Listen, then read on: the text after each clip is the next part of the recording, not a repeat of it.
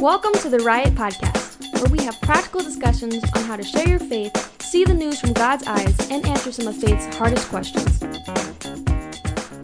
Merry Christmas and welcome to the RIOT Podcast. This is Bob Schoeneman alongside Pete Robertson. Hey.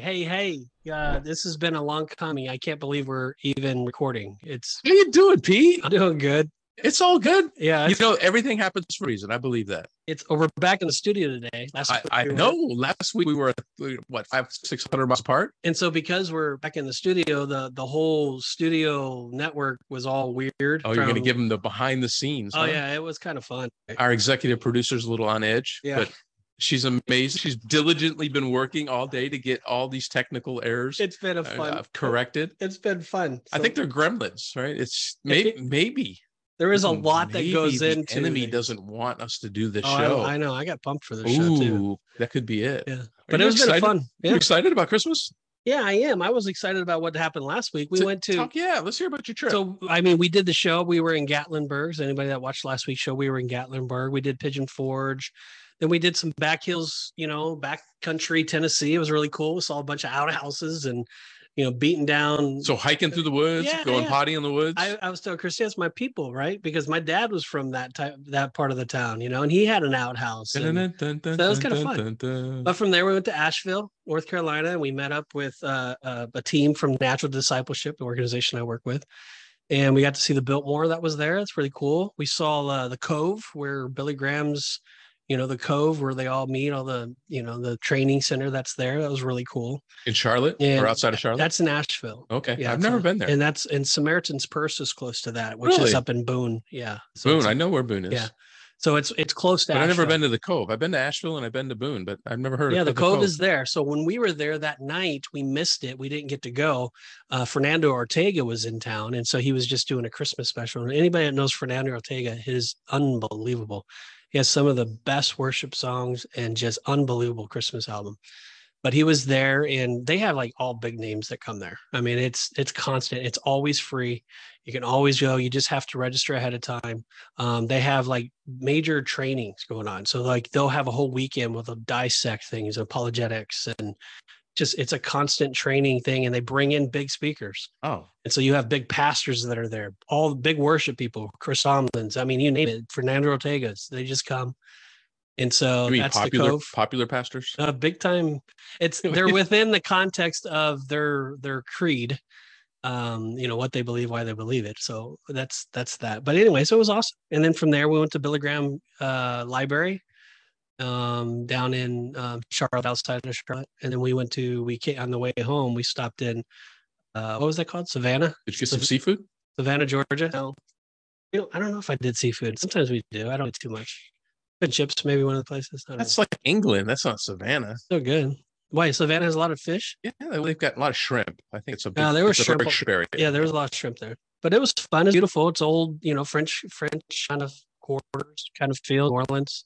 Yeah, it was nice. I mean, it was nice. Got a little bit of history. Saw John Wesley was there and preached there. The lady was bagging on John Wesley. Was giving us this tour. I was like, why? She goes, because his sermons were 3 hours long, she said. And she goes, everybody was like, geez, when's he going to do it? But back in those days. They didn't have to get home for the NFL.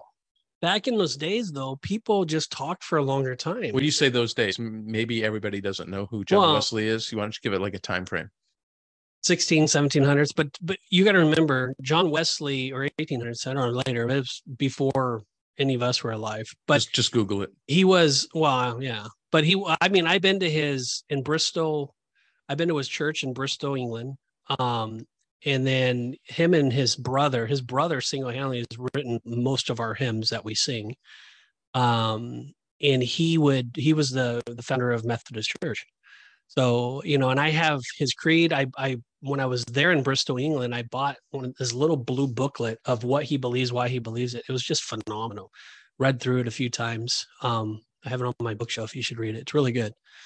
I like to read. Yeah, it was really good. So that's what we did. It was an awesome time. And then you stayed home.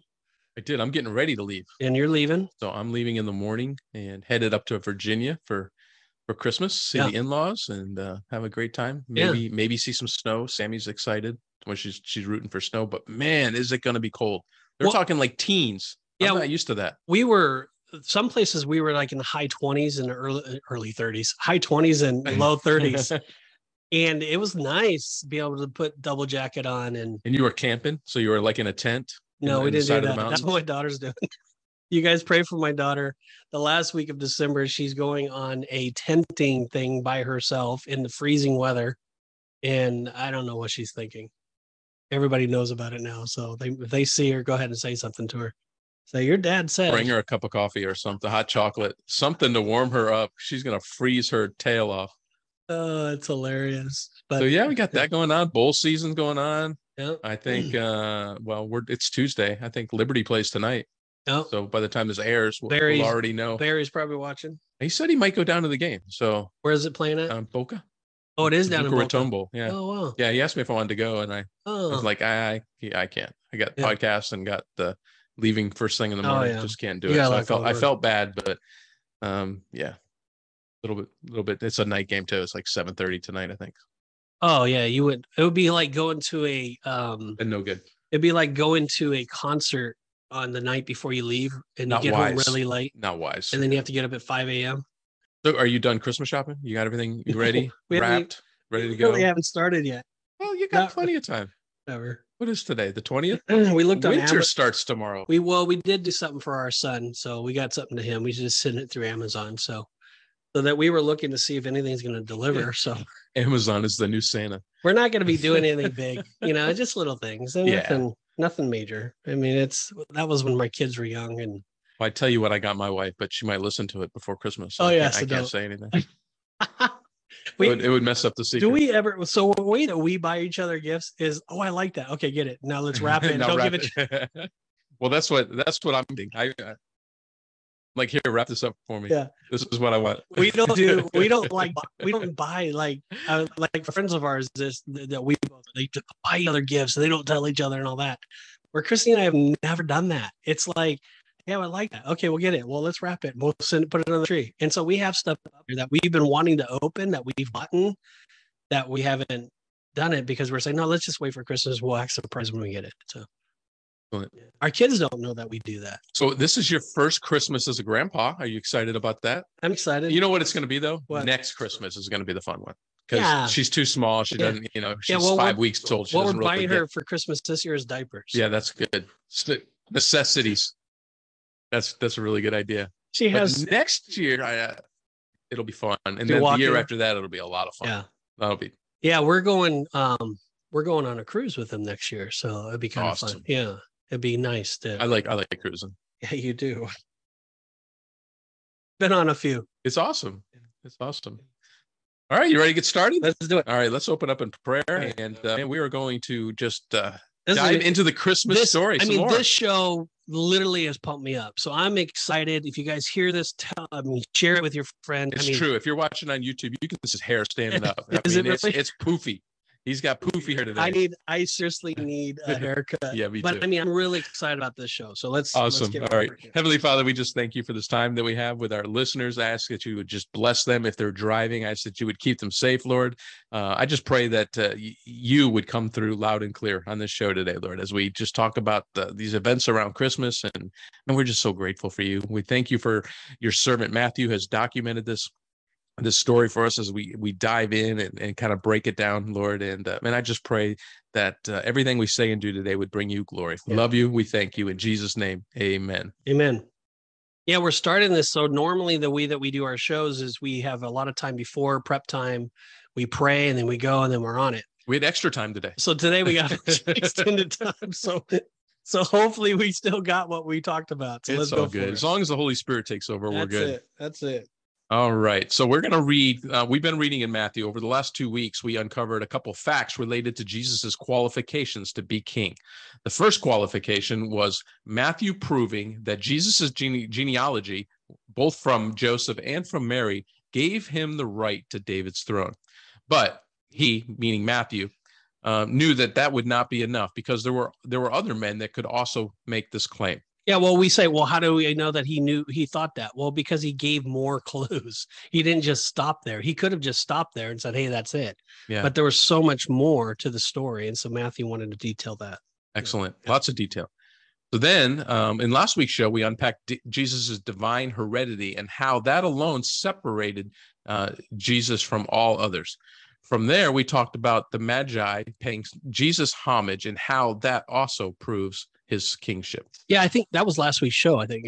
Yeah. So that was, right? Okay. Yeah, it was really good. You are off your game. I just got to remember what days what, because we were traveling and stuff. Right. So I was all. That's right. We weren't in the same room together, even though we talked about it. Right. That's awesome. Well, today we're going to jump back into Matthew. We're going to read chapter 2, verses 13 through 18, and uncover the hostility that was beginning to come against Jesus, and then finish up with Matthew chapter 2, verses 19 through 23, and talk about the humility of a king. Yeah, when you say hostility, it's like Jesus, from the day he was born until he died, he was always in hostility. I mean, there was nonstop people wanting to kill him. Yeah, it's like the world didn't like God coming to earth. I mean, we don't get anything in the Bible about his childhood, really, when he was at the temple that one time praying and doing his father's business, but we don't really get much. No. But I'm pretty certain that Satan did not let up. I'm sure he probably had a pretty rough childhood. I think he got picked on at school. I'm sure there's a lot of things that took place that we just don't know about. But I mean, from the very beginning, there was an opposition. And I believe that's the same thing with us as a believer. The minute that we bend our knee to Jesus, I believe that the opposition is against you. And I believe that he is out to kill you, rob you, and destroy you, and whatever it is. It would be fascinating to learn about his childhood. Yeah, I know. I mean, obviously he didn't think it, didn't want us to have it, but unless there's like Gospel Pete somewhere we didn't get. I'm wondering if he didn't even tell his disciples, because what they knew him of the older age, right? They didn't know him in the younger age. Maybe they did, but they didn't share it. At least someone like John didn't share it. Yeah. Matthew didn't share it. Yeah. Interesting. Yeah, it is. All right, let's jump into it. Let's do it. So we're going to be what? Chapter 2, verse 13. Yeah, okay. And we are reading out of the ESV. Yeah. Now, when they had departed, behold, an angel of the Lord appeared to Joseph in a dream and said, "Rise, take the child and his mother and flee to Egypt, and remain there until I tell you, for Herod is about to search for the child to destroy him." And he rose and took the child and his mother by night and departed to Egypt, and remained there until the death of Herod.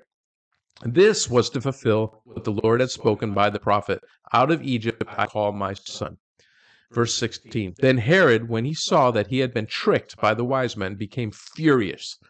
He sent and killed all the male children in Bethlehem and in all that region who were 2 years old or under, according to the time that he had ascertained from the wise men. Then was fulfilled what was spoken by the prophet Jeremiah. A voice was heard in Ramah. Is that right? Yep. Ramah? Yep. Weeping and loud lamentation. Rachel weeping for her children. She refused to be comforted because they are no more. Yeah, that's fascinating. We're going to get into that last. That's a Jeremiah prophecy that right there at the end. And so when I read that the first time, I was like, wait, why in the world would that be there?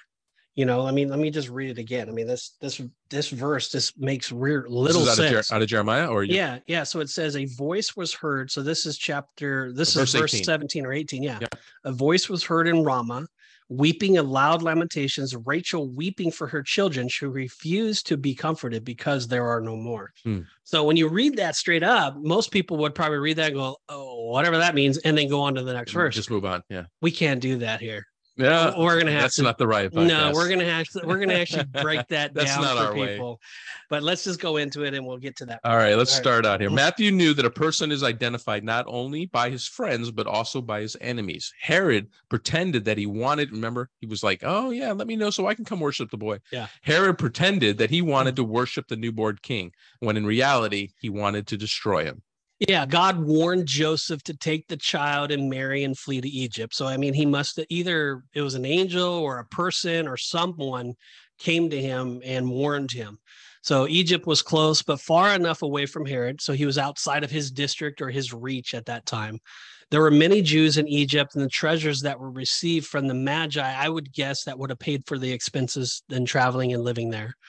But it also fulfilled another prophecy in Isaiah. In Hosea 11:1 says where it says, "I called my son out of Egypt." So what you're going to hear from us today as we start diving into this is we're going to talk about a lot of prophecy. And we're going to actually prove or show what Matthew was doing. There's nothing by mistake in everything that he was written here. Even that last verse that we just talked about, the prophecy of Jeremiah. We're going to get into that, and we're going to kind of open that up. But there's nothing. So Jesus's birth, you guys, was a big deal. Okay, so we're talking about the birth of Christ. It was a big deal. And so we're going to kind of showcase that big deal. But Jeremiah 25:4 says, and the Lord has sent to you all his servants, the prophets, again and again, but you have not listened nor inclined your ear to hear, saying, turn now everyone from his evil way and the evil of your deeds, and dwell in the land which the Lord has given you to and the forefathers forever and ever, and do not go after the other gods to serve them and to worship them, and do not provoke me to anger with the works of your hands, and I will do you no harm. And I'm not sure why I wrote that. It may come back to you. Yeah, maybe. I wanted to just hit on Hosea 11:1 real quick. Yeah. You were talking about that. I wonder if the religious leaders of the time, when they were reading, because they had this before Jesus came, this is Old Testament, right? Yeah. When they read, I called my son out of Egypt, I wonder if they're like, they probably didn't get that. I mean, they probably like, oh, maybe he's talking about Moses, or maybe he's talking about. I think that's what it was. Yeah. And so they probably, so it's kind of like in plain sight. It's like, well, that's how all the prophecy is. Like, yeah. We now see it more clearly because it's hindsight. Right. And it's the same thing with Revelations. It's the same thing for the prophecies that are going to come in the future. We can only maybe guess what's going to happen, but we really are not going to know for a fact until it actually is fulfilled. But yeah, let's move on and I'll figure out what I was doing. Herod's anger was evidence of his pride. Anybody else have pride? I do. Yeah. He could not permit anyone to get the best of him. This led Herod to kill the baby boys that were 2 years of age and under, who were still in Bethlehem. This is just awful. Yeah. This is awful. Can't believe this is even in the Bible. Oh, I remember what I was talking about on that first statement. The reason why I read that verse, it was talking about the warnings that God gives us. God warns us all the time. And so here's Joseph being warned by an angel, telling him that, hey, this is a big deal. I need you to be obedient here and listen to it. And I think it's the same thing with us, because if God warns you, or you're spending quiet time with him, you're at church, you're listening on the radio, you're at a friend's house or something, and God speaks through that person to you, or you're reading your Bible and you're spending time in prayer or whatever, and God presses upon you something, and it's a warning. Maybe he says, hey, stop doing what you're doing, or you need to leave that relationship, or you need to leave that job, or you need to change, or whatever that is. Joseph could have not heeded to that warning, and there would have been grave consequences. Sure. And I think that's the same thing with us. And I think that's kind of where I was getting that. He warned the Israelites all the time. And then he always told them, if you don't do this, there's going to be consequences. And we know the story. We know it from hindsight. And it's even happening today. There's consequences. So if God is warning you like he warned them, that's kind of where I was going at with that. And then back to this point, we're talking about Herod's pride and anger. This isn't, I wanted to kind of clarify this. Let's not talk about the pride real quick, but let's just talk about, I've heard a lot of people talk about, well, why would he kill? We look at it as abortion. Anytime you're killing a baby, to us, it's aborting. And so this is kind of, back then it was a big deal. People killed babies all the time, but he's not going and slaughtering, hundreds of babies. This is a very small, Bethlehem is a very small village, right? There's maybe at most 20 males. It's not this big, huge thing. But again, any birth, any death, or any killing or anything is not okay, right? And so that's our stance. That's the way we look at it. We believe, we're talking from an abortion standpoint or a murder or anything. That's how we see it. The reason why you don't want the baby in there most likely is because you don't want to take care of it. I mean, baby's a lot of work. I'm watching my daughter right now take care of a baby. Yeah. I asked her how she slept last night. Not well. There's a lot of effort, a lot of it. The baby's crying, and the baby needs burped, the baby's fed, or whatever. There's a lot of effort, and a lot of people just don't want to deal with it. Oh my God, I didn't want to get pregnant right now. It's not a time in my life. It's whatever. Most of the times, abortions are that way, and that's the way we see it. And it doesn't mean we're not saying all abortions that way. We're not saying there's not complications. We're not saying any of that. We're just saying in general, if people are honest with themselves, that's that. Well, he's killing these babies for selfish reasons. It's the exact same thing. He's killing them because he doesn't want to have a threat to his rulership. Inconvenient for him. So it's his pride that's ruling him, and that's kind of where we're going. So Proverbs 11:2 says, when pride comes, then comes disgrace, but with humility comes wisdom. And I think anytime we're killing something or whatever, we're claiming to be God, that we know best. And so it was my mistake, so I'm going to make my mistake even worse, and I'm going to kill something. So that's kind of the pride of it.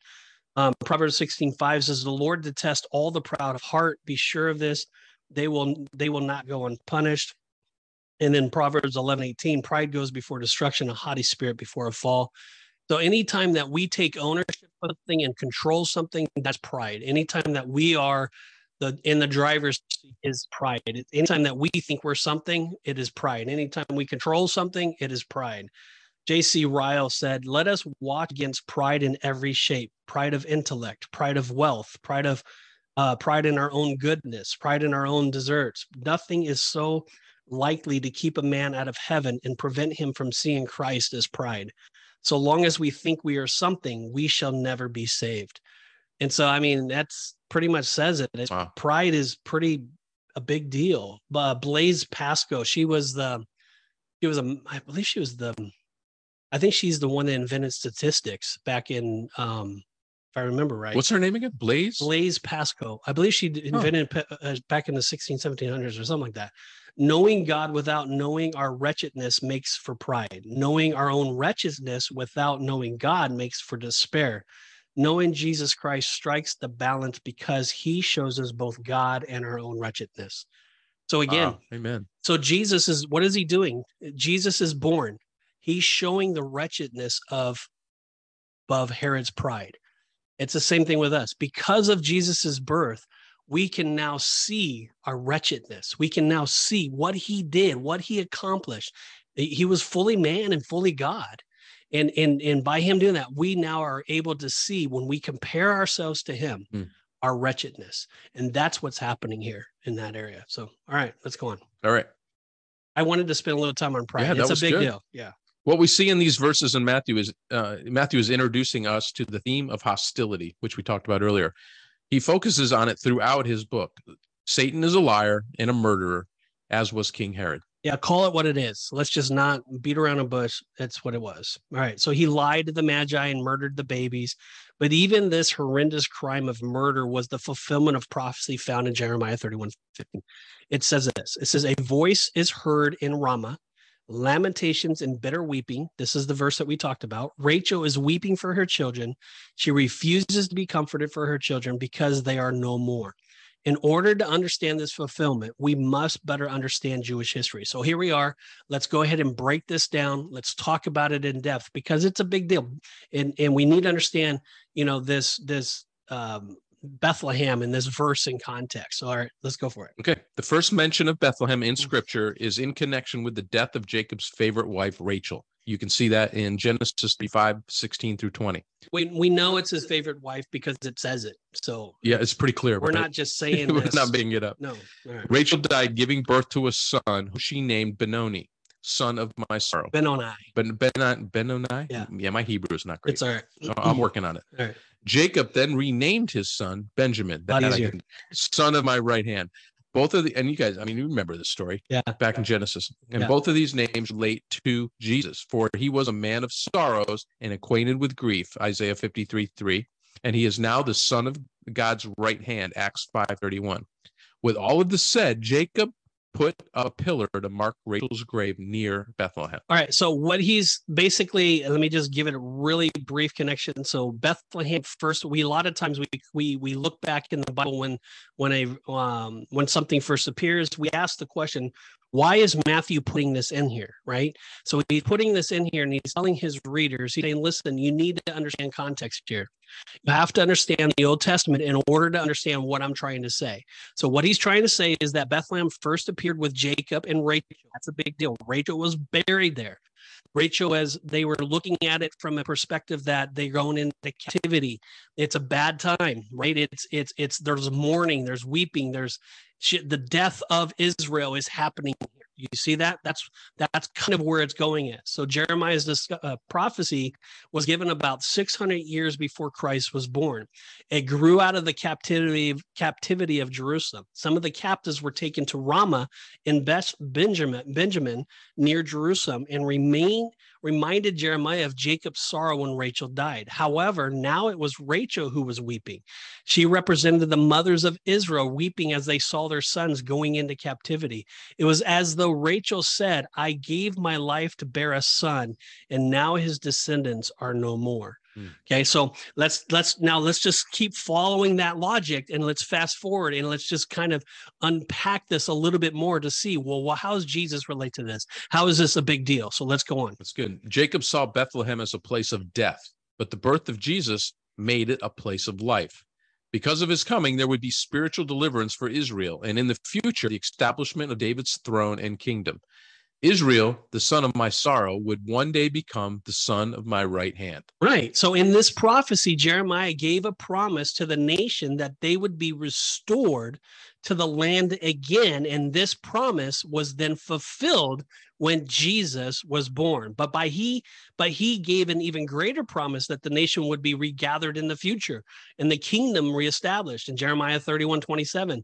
Then remember, they became a nation again in 1948. But this is even talking about a new kingdom, a new heaven and a new earth. And that will happen, we know, in the future. So again, let's just keep unpacking this, but this is a big deal. So we're saying now that, why would Matthew put this? Well, Matthew's saying that, hey, when they went into captivity, that was the death of Israel, basically. It was the wailing and the weeping or whatever. But with Jesus's birth, it's like new life. It's exciting. It's that place is now no longer there. Now, the prophecy's being fulfilled. Now he's bringing life back into Israel. That's kind of what he's trying to say. But let's unpack it a little bit more. Yeah.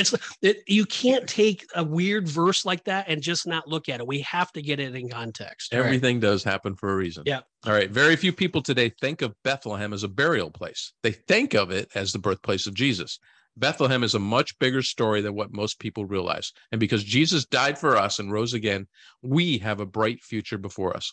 Without the new life in Bethlehem, we cannot have our new life that leads to eternal life. Yeah. So I think Matthew is like sitting here. I mean, it's like all the apostles, when they were writing, I think it's like, I feel like, with Paul for sure, it's like all of a sudden they have all this study, they know all of the, all the prophecies, they know all the scripture. And all of a sudden it's like, once Jesus died and rose again, it's like a flood of oh my gosh, that's what that means. Oh my gosh, that's what it means. Oh my gosh. And so this is Matthew saying, oh my gosh, that's what that means. Now it all makes sense. He's like, oh my gosh, and he want to share it with us. If we're just reading it now, we're like, what are you talking about? Right.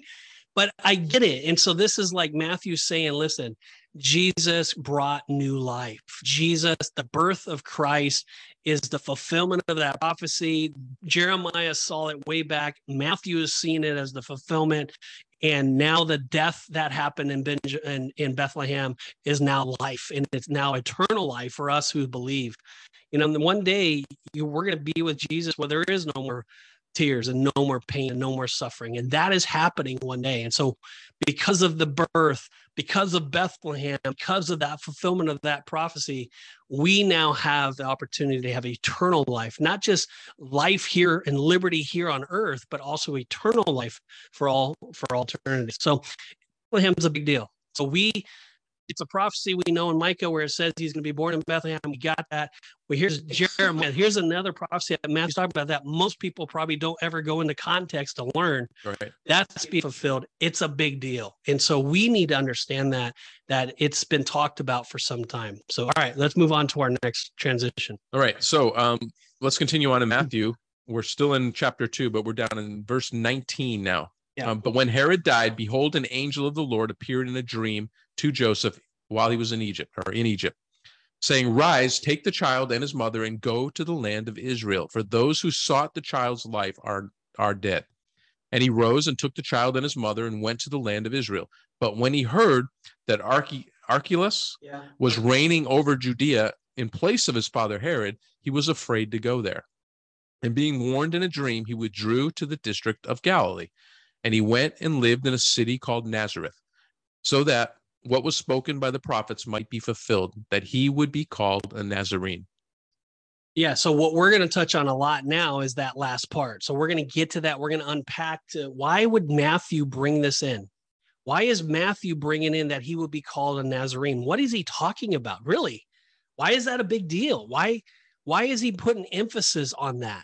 I mean, I think a lot of people that read that were pretty like, oh, I don't know. I mean, well, yeah, because he went to Nazareth. Well, that's not the emphasis he's being put on here, though. He's making it like, hey, this is a big deal.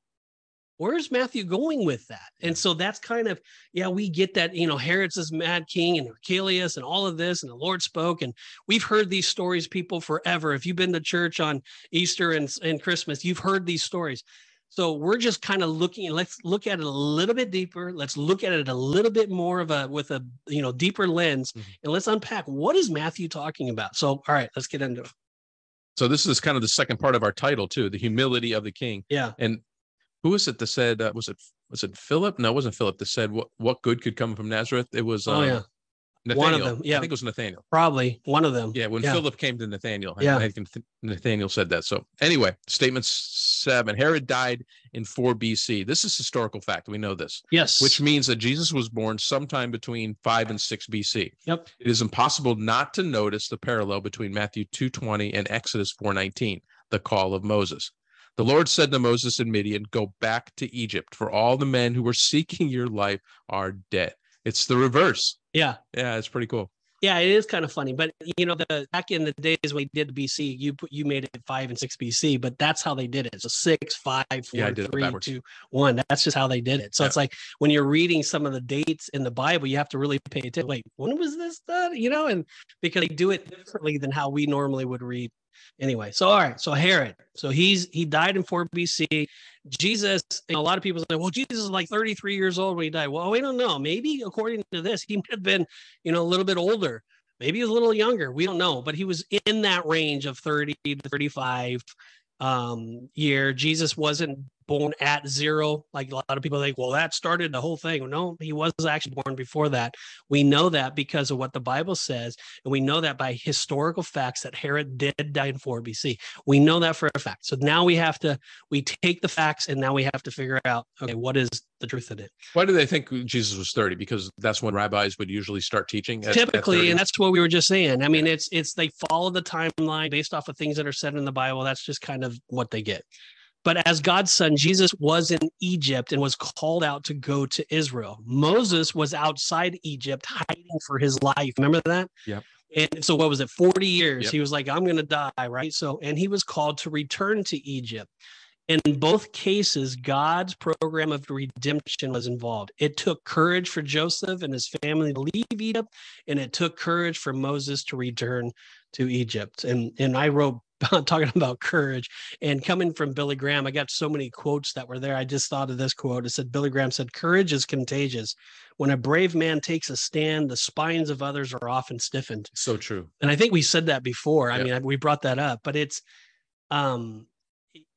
when the courage that Moses took was, remember, he fought it. And he was like, I can't do this, else. Right? Do this. I can't speak and all that. But the bottom line is he did it. The bottom line is he was obedient. The bottom line is that he was no longer empowered by himself. He was empowered by a supernatural power. And I believe the same thing happened here with Joseph. When he was, I think that he probably felt the presence of God. There was, the angels. God tells us that we have angels that protect us. I'm sure there was just like a wall around him. And that's what happens when we're obedient. That's what happens when we take courage for Jesus. We're not, when God tells us to do something and we're listening to him and we're doing what the word of God says, we're not going in on our own. We're not going with our own power. That courage that we have is being obedient. But what happens is supernatural things take place. Paul tells us, I no longer live, but Christ lives within me. When we understand that, and we're not living in the flesh, we're not living by our own authority, but we're living by the authority of God, because if he says it, nothing can be against it.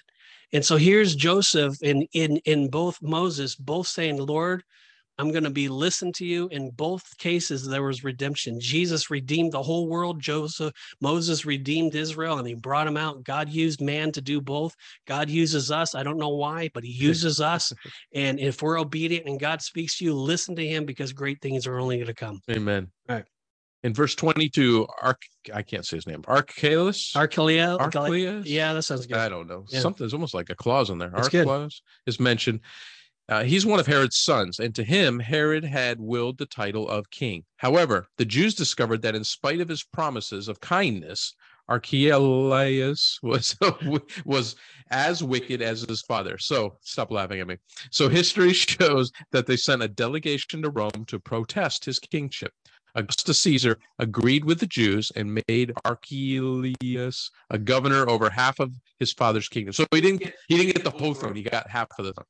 And again, he got a little bit less than the whole thing. But it's like when people read this, most of the time it's like, oh, that's no big deal. But it kind of is a big deal, because you got to understand that Joseph during this time knows how crazy King Herod is. All right, he probably seen it.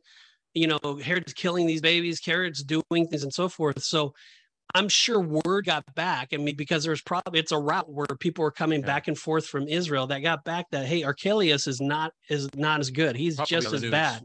Yeah, it's on the news. Yeah.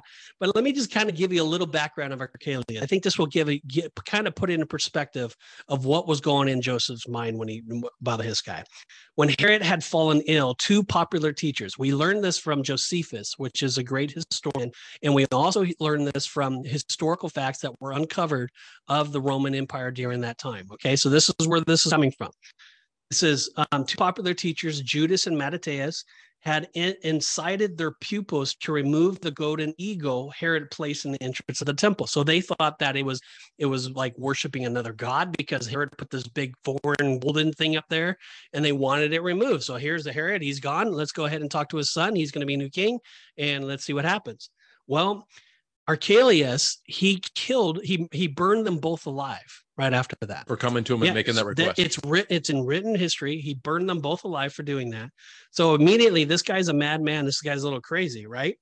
So they were burned for their request. That was in March 4 BC. So we have the actual date. Oh. It was in March 4 BC. And then a riot arose, and Archelaus then killed 3,000 Jews after that on the Passover celebration. So because of that, burning those two, a riot picked up. People got upset during that time, and he killed 3,000 during Passover. Then the unrest got him sent to Rome. Archelaus lost control, and the Roman governor Serius Publius Quintilis Varius had to intervene. So he brought up troops. Okay, so he brought up troops to create order in the house, right? Well, what ended up happening is they crucified 2,000 more Jews during that time to create order. So Archelaus ruled so badly that the Jews and Samaritans unitedly appealed to Rome to request that he should be disposed. In 6 BC, Archelaus was banished to Vienna in Gaul, and after a bloody revolt led by Judas and Galilean, Judea became a province of the Roman Empire. Archelaus must have died around before 18 AD. Ancient source of the rule that King Archelaus was written by Flavius Josephus. So he was taking away from that. He was given some small little governmentship. He no longer had. So here's, Joseph was like, okay, do I go back? Do I not? Archelaus is just as bad. I got to stay here. What do I do? And then the angel came to Joseph at that time, says, okay, it's time to go back. And so Joseph then went to Nazareth, which is where he was from. And we'll kind of get into that. So, let's go on. All right. Yeah. So even this actually fulfilled prophecy. Yep. Once again, Matthew points out that every detail in the life of Jesus was foretold in the scriptures. It is important to note that Matthew did not refer to only one prophet in Matthew 2:23, but instead says that it might be fulfilled, which was spoken by the prophets. Plural. That's plural, yeah. Yep.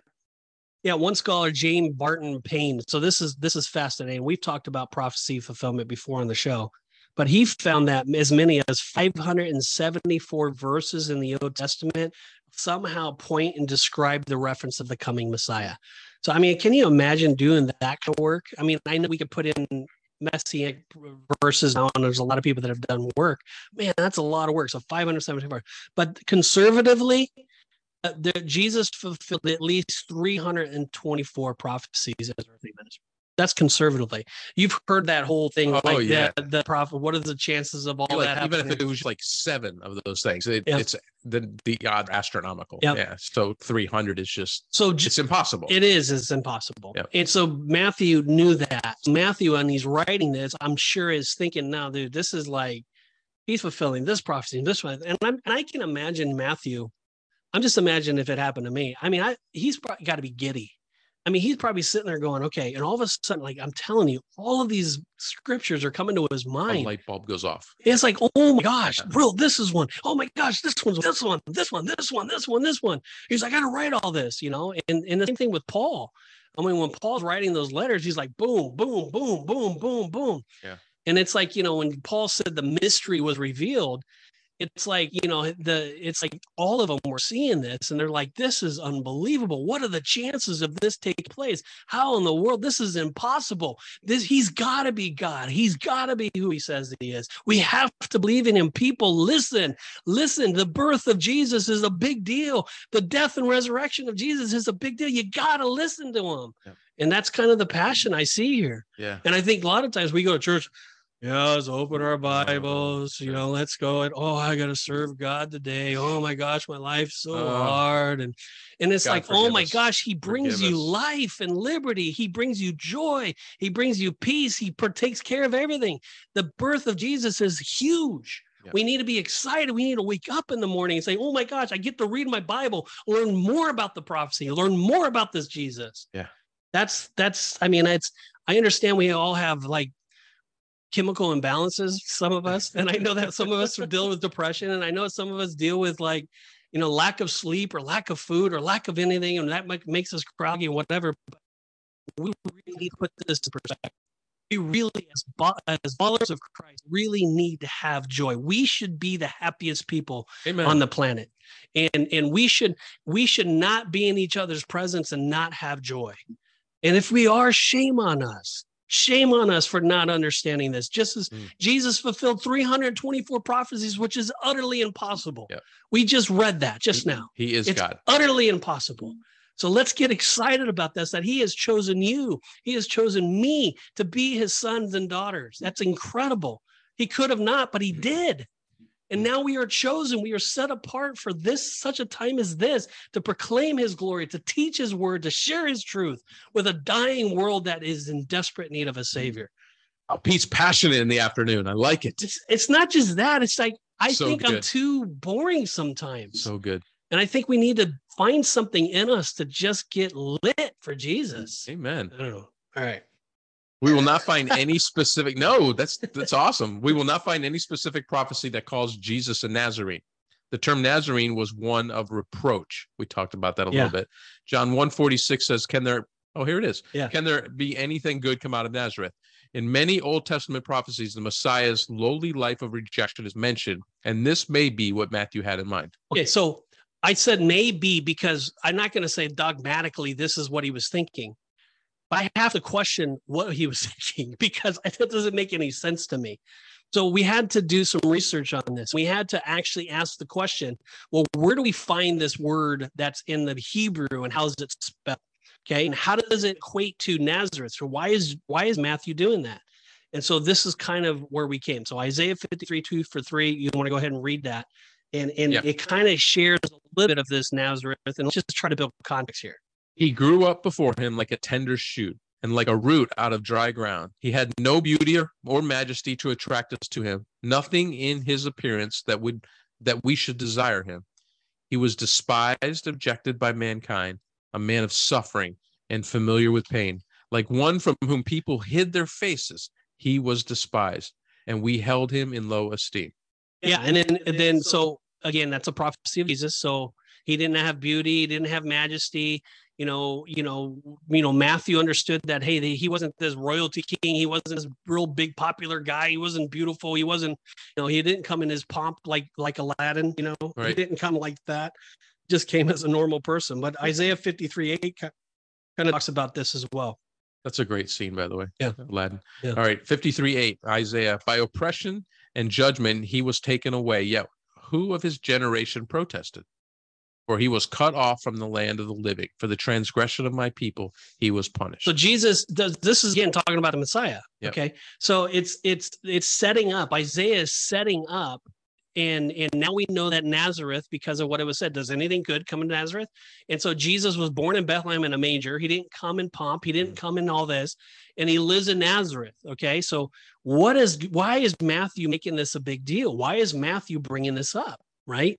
And then we know that the verses, we know that, okay, so Nazareth is not a good thing. We know that the Bible talks about that he was oppressed, that he didn't have this good looks. He didn't have all of these fame that a normal king would have.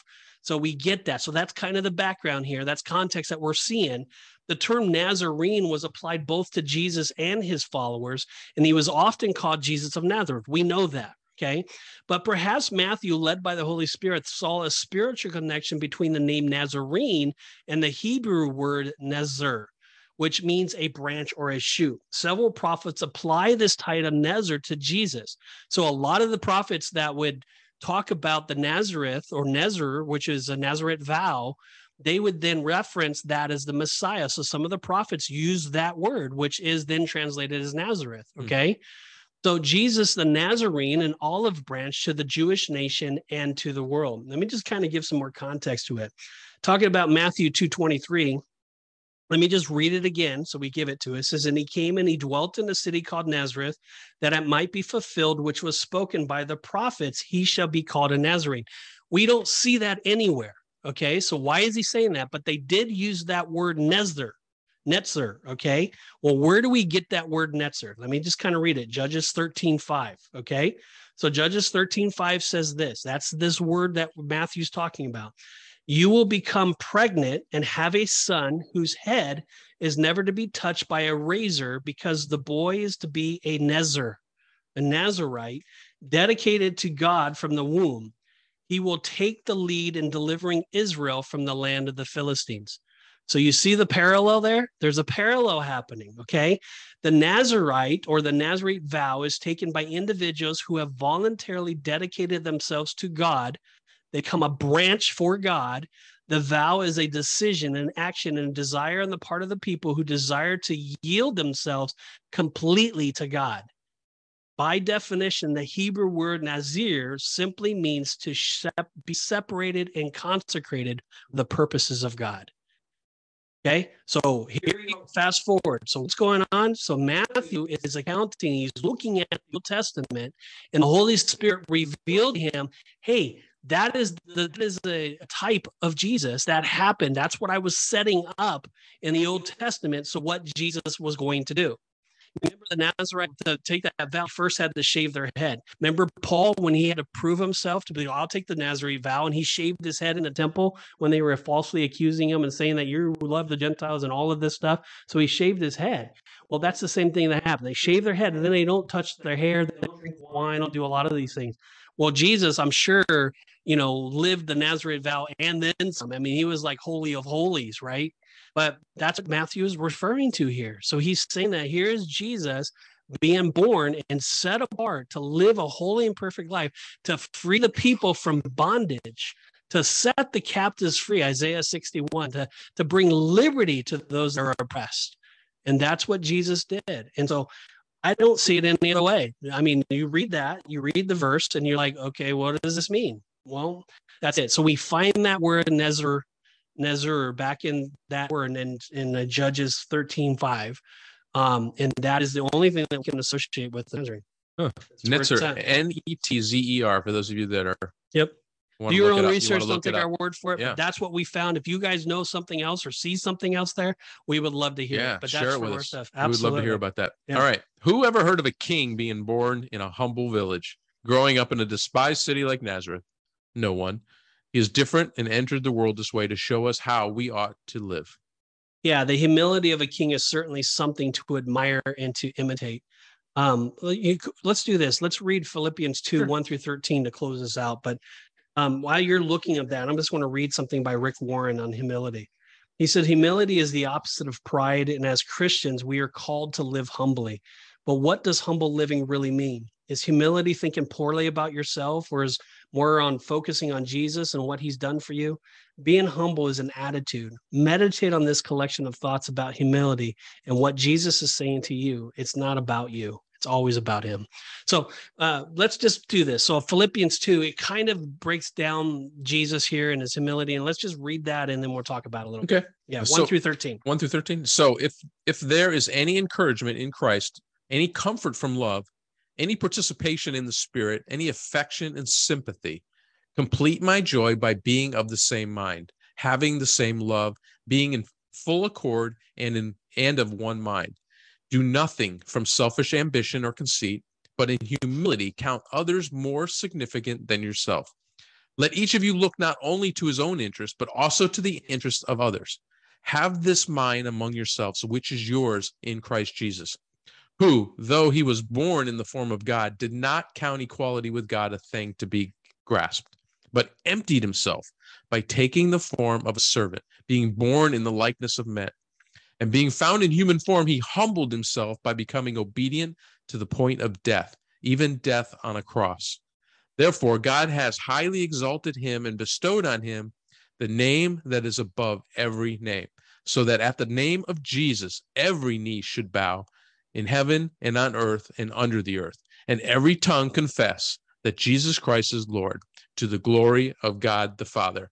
Therefore, my beloved, as you have always obeyed, so now, not only as in my presence, but much more in my absence, work out your salvation with fear and trembling, for it is God who works in you, both to will and to work for his good pleasure.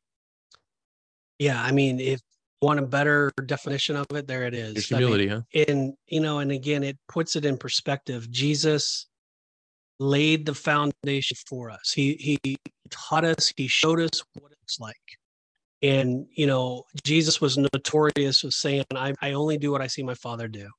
And as my Father does, I do. And I adjust my life to my Father. And Jesus was out to elevate others above himself. That's humility. When you can deny yourself, where you can look at others and show value to others and speak life into others, that's humility. Where you don't sit there and brag about yourself. You don't talk about yourself. You don't try to position yourself to be the best. You actually position yourself to be the least. The Bible says the first will be last and the last will be first. You're looking for opportunities to be love, to be kind, to be gentle, to be still, to bless and to sacrifice and to do that. And what are the promises that we just read there? Is Jesus was given the greatest honor there is. Yeah. Right? Well, the same thing happens to us. We will be honored. We will be honored. But more than anything else, when you live a life of humility, man, you have more joy. You have more peace. It's no longer ever about you. As Rick Warren just said, it's always about God. And you just have more fulfillment. You have a greater purpose. You have, people like you. People actually want to be around you. They want to be around you. Jesus, everywhere he went, they wanted to be around them. They wanted to hear the words. And not saying that we're humble, but I've heard people say that, hey, they want to be around us because they want to hear what we have to say. Well, why do they want to hear what we have to say? Well, it's because we're speaking the things of God and because we're doing it in a way that brings him glory. Because it's not about us. And it's about him. And all we can think about is what pleases him. We mess up, and I talk about my mistakes on the show, or we talk about things that we fall short, and no one's perfect. That's why Jesus had to come. That's why he was born, so that we would have an opportunity to give our life to him, right, to have that salvation. But he gave us the framework. He set the foundation for us to live. And if we're not reading our Bibles, and if we're not happy and we're not joyful, and we're not in that time of with God, we're not going to live and act like him. We're not going to see that foundation. We're not going to understand. If we didn't read Philippians 2 and actually meditate that or study, we don't understand really the context of really what Jesus did, the humility that he brought. I'm telling you, it changes your life. Amen. And, so if there's anybody that's listening today and you're just saying, you know what, I need to repent of my sins. I need to repent from being prideful. Listen, I felt like I was one of the most prideful people of all. And I don't know if I told my story on here, but I remember one time I saying, I'm so good, I'm like God. I remember saying that. And I was like 18, 19 years old. I just got done pitching a game. I threw a one hitter in 9 innings. I won the game or something, and all the scouts and all the people around. And I was like, oh my gosh, it was incredible. And I can't believe I said that. God took me away from baseball at that time, and he brought me into ministry, but it's kind of funny. But I can't believe the pride that I've had. I've had to unlearn so many bad habits. I've had to go through a lot of trials and tribulations to recognize that it's never been about me. It's always been about God. And so if you're making life about yourself, I encourage you to stop right now. I encourage you to just say, you know what, God, forgive me of that. I don't want that. And the next steps I would tell you is just get on your hands and knees and pray and repent of your sins and everything that God brings to your mind, and just start laying it out before the Lord. Be broken before him, because you cannot come into the presence of God without a broken and contrite spirit. If you want to have communion with Jesus, you have to be broken before him. He will not allow you to come into a throne room with a haughty, prideful. It just won't happen. But if you broken for him and you lay it out before him and you confess your sin before him, and I'm telling you, Jesus will hear you in heaven. He will touch your life. He will mold you. He will shape you. He will take ownership of your life, and he will make you the person he desires you to be, which is awesome, which is holy, which is good. And that's what you desire. That's what you're wanting. Then God can do that. But it can't be because your life is about yourself. It has to be because you're broken before him. It has to be that. And so if you're listening to this and you need to repent, just do it now. Just confess. Say, God, I've done it the wrong way. I want to do it your way. And just repent and find yourself before him. Get in your word. Get involved in fellowship. Find your time before him and be still. And if you've never given your life to the Lord, well, geez, today's the day to do it. Now, if you've never actually said, you know what, Jesus, come to my life, then today you can do that. And all God asks of you to do is just to humble yourself. He asks you to ask for forgiveness of your sins. He asks that you would acknowledge that he is God and that he died and rose again on the third day. You believe that in your heart. And then he asks that you would just live for him. He asks that you would turn from your wicked ways. He asks that you would stop doing things that are the opposite of what he wants. Listen, he is good. He is favorable. He is for you. His favor is always upon you. Once you give your life to Jesus, he says, I give you the tools and grace to be able to fulfill a life that's unbelievable. He will bless you exceedingly more than you can possibly think or imagine. He will bring you life more than you can possibly think if you just repent of your sin and turn from your wicked ways today. And if you do that, you will be saved. And if you do that, and you do humble yourself, and you do pray that prayer, and you say, God, forgive me, come into my life, I repent of my sins, and I turn from my wicked ways, and I believe that you died and rose again on the third day, the Bible says that all the angels in heaven will have a party in your name, in your honor. It says they all rejoice. And then the Bible also says that don't leave it there. Go and tell somebody. Go and share that truth with your friends. The Bible says, if you confess me before man, I too will confess you before my Father in heaven. But if you deny me before man, I too will deny you before my Father in heaven. Do not be a denier of God. You've done it too long. It's time to confess it. It's time to share it with others. And the people we want to share it with is us. Let us know. We would love to know if you gave your life to the Lord, even if you repented. We would love to know how God has ministered to you today. Bob, how can we get Amen. And if you did that, you are now a child of God. Imagine that. Imagine that, man. We would love to hear about it.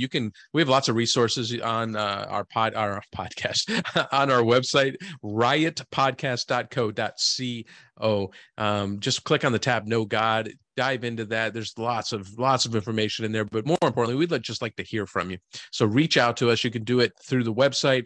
You can do it any of our social media platforms. Just check out the RIOT Podcast on Facebook and YouTube and Twitter and anywhere you listen to podcast in general. Just make sure that you subscribe, like, and share. It helps us get the word out to more people. So that's why we ask you every week to do that. But we would love to hear from you. If you're watching us right now on YouTube, and just put a comment down below. Make sure you click the subscribe button and just wish us Merry Christmas. Anything, just something simple like that.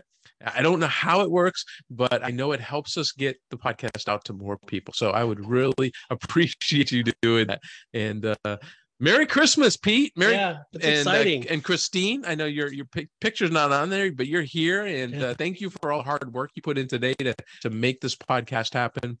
And listeners out there, man, we love you. Wish you a very Merry Christmas. And cannot wait to talk to you next week. Yeah. And man, as we roll into 2023, crazy. Time has flown by for sure. May the Lord bless you guys. May he keep you. May his face shine upon you. Amen. It was good. I like it. God bless you. Take care, guys. This has been the RIOT Podcast. If you liked what you heard today, please feel free to leave a comment and share it with your friends. See you back here next week for another episode of the RIOT Podcast.